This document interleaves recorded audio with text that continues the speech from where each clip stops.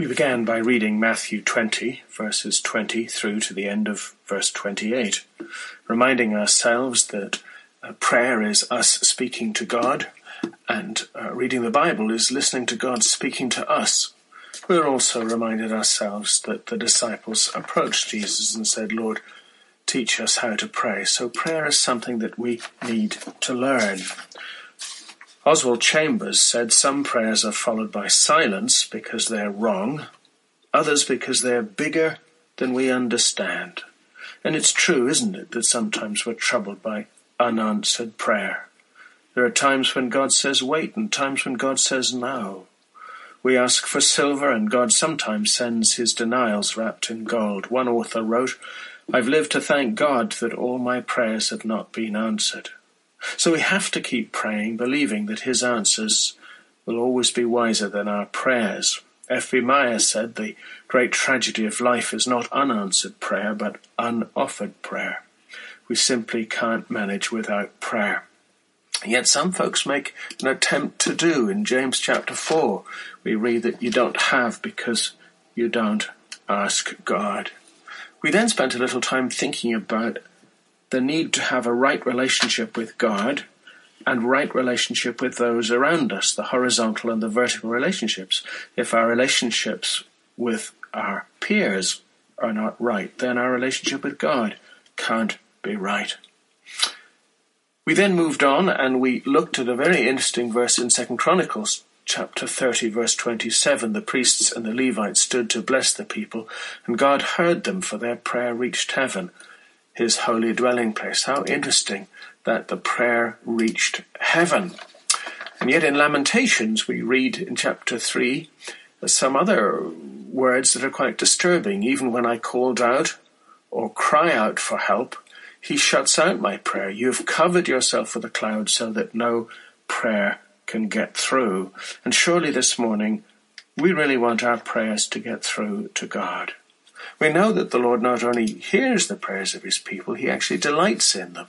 Proverbs 15, the prayer of the upright pleases him. And every time God answers our prayers, he's lavishing his love on us. It's one of the ways in which God draws near to us. Psalm 145 says, "The Lord is near to all who call on him, to all who call upon him in truth." So that's a real motivator to call upon God.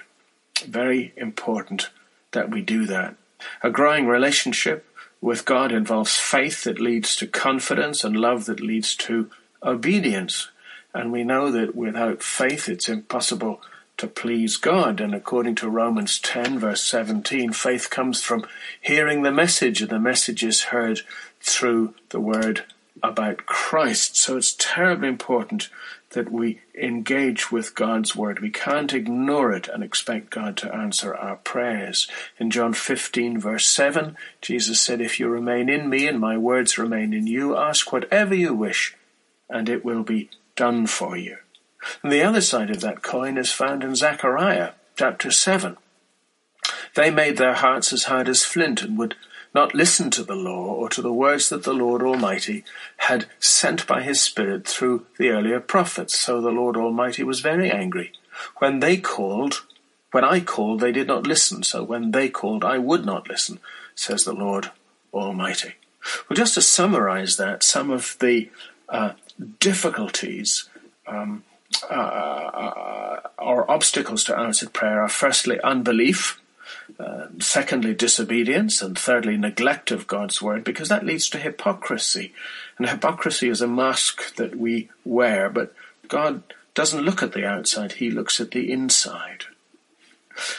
Some years ago I was involved with a church where folks were falling out big time, so I wrote to them about the 3 wash me statements that we find in the scripture. Psalm 51, "Cleanse me with hyssop and I shall be clean. Wash me and I shall be whiter than snow." So we're asking God to wash us. And then in Isaiah chapter 1, verse 16, Isaiah says, "Wash and make yourselves clean." So we're asking God to make us clean. And then there's something that we've got to do. And then, of course, in John chapter 13, Jesus said, "Now that I, your Lord and teacher, have washed your feet, so you should also wash one another's feet." So there's something that God does, something that we do for ourselves, and then something we do for other folks. And when we're washing other folks' feet, we must resist the temptation to use boiling water. So personal conflicts are obstacles to answered prayer. Now, we could profitably stop there, but we're not going to. Check out 1 John 1, verses 5 to 10, and there's a little phrase that appears 3 times. It's "if we claim."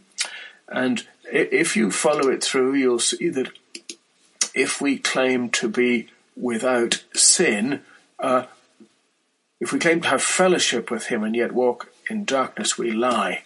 So we lie to ourselves. If we claim to be without sin, then it says we deceive ourselves. And then if we claim we have not sinned, we make him out to be a liar. So there's the possibility of lying to others, lying to ourselves, and then the frightening possibility of lying to God, and we must be very careful never to do that. To lie to others is hypocrisy, to lie to ourselves is duplicity, but to attempt to lie to God borders on outright apostasy. And the longer we lie, the faster our character deteriorates, and the more God has to deal with us to bring us back to integrity. If the second claim, lying to ourselves, that's the one I want to focus on just now, it's a very subtle device of the devil. He slowly leads us into thinking that our spiritual conditions are healthy when they're really quite sick. We begin by allowing the devil to deceive us about something in our lives that we consider very minor, and then gradually we allow Satan to teach us to deceive ourselves about things that are really very important. We think we're safe because we maintain our religious practices, our daily Bible reading, our prayer, and going to church and putting a quid in the offering plate. We think that's a measure of respectability, while all the time our thought life is being polluted and our secret sins are multiplying, and we use our religious practices to cover our sins. But the Lord isn't fooled by that. If we're lying to ourselves about our secret sins, then we're out of touch with both ourselves and the Lord, and our prayers are just a waste of time. Now, I want to speak to you about the issue of presumption, because we sometimes presume that God is concerned with our comfort, when in reality he's concerned with our comfort. I came across a very dear friend of mine who was a senior officer in the British Army. When he was young, he met the girl who latterly became his wife, and he was drawn to her and liked her, so he thought he would impress her, and his chat-up line was to invite her to come to see his car. He had a Honda Civic. It was red, and it was a 1.5S. He thought it was the coolest thing since sliced bread. So he asked this lovely lady to go and see it, and she thought she was going to see a Porsche or something spectacular, and she really wasn't impressed. And the point is that because he didn't know her, he didn't know what was important to her, he didn't know what moved her, he didn't know what she would be interested in. So let me give you some examples of presumption. Israel, about 2 years after leaving Egypt, they came to a place called Kadesh Barnea. They sent spies into the Promised Land, and they returned, the 12 spies, and 10 of them said, "Oh, the people who live there are big, and we can't possibly beat them." But Joshua and Caleb said, "No, the land is flowing with milk and honey. It's wonderful. Let's just go, because God has promised to give it to us."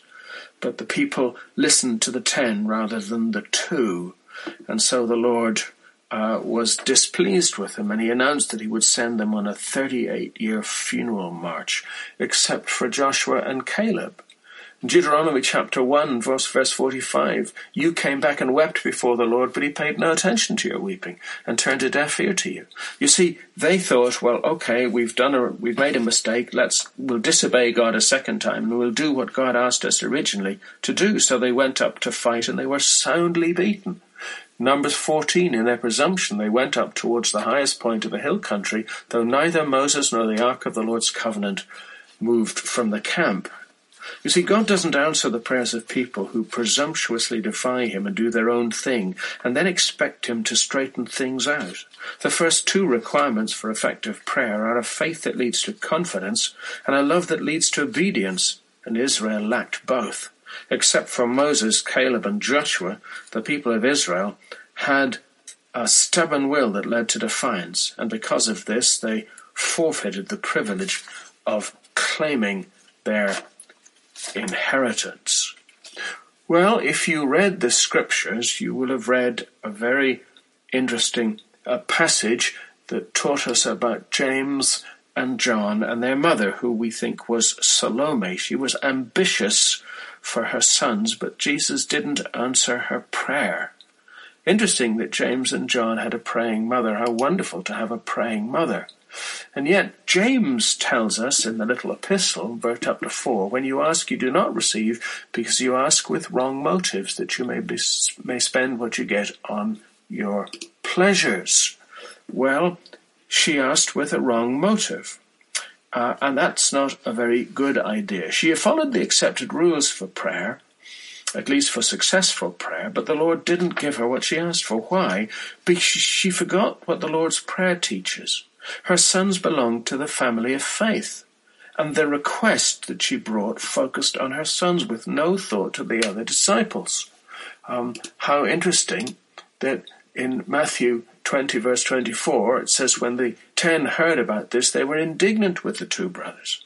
Why were they indignant? Well, maybe they were indignant because they hadn't thought about asking Jesus for that. However, Salome was sure that her sons deserved to sit either side of the Lord in his kingdom, which means she didn't have much of a regard for the other apostles. And that was very sad. We read in Proverbs chapter 16 that motives are weighed by the Lord. And isn't it true that our hearts are all deceitful, and we can never really be sure of our motives? We read in Jeremiah, don't we? The heart is deceitful above all things, and who can know it? And that's why the closeness of our relationship with our Lord is so terribly important. The concept of motivation in prayer moves us from relationships to the responsibilities stated in the Lord's Prayer. Did Salome's request glorify God's name? Probably not. Did her prayer help to hasten the coming of Christ's kingdom? No. Did it help to accomplish God's will on earth? Not according to Jesus. Had Salome and her sons run their request through the grid of the Lord's Prayer, they would never have brought it to the Master in the first place. Because prayer means much more than following rules. It also means respecting relationships and accepting responsibilities. Prayer involves giving and not just getting. It's a marvelous privilege that we get to speak to our God. There's so many wonderful answers to prayer recorded in the Bible that a few unanswered prayers need not discourage us. If anything, they challenge us to examine our hearts so that our prayers will be acceptable to God.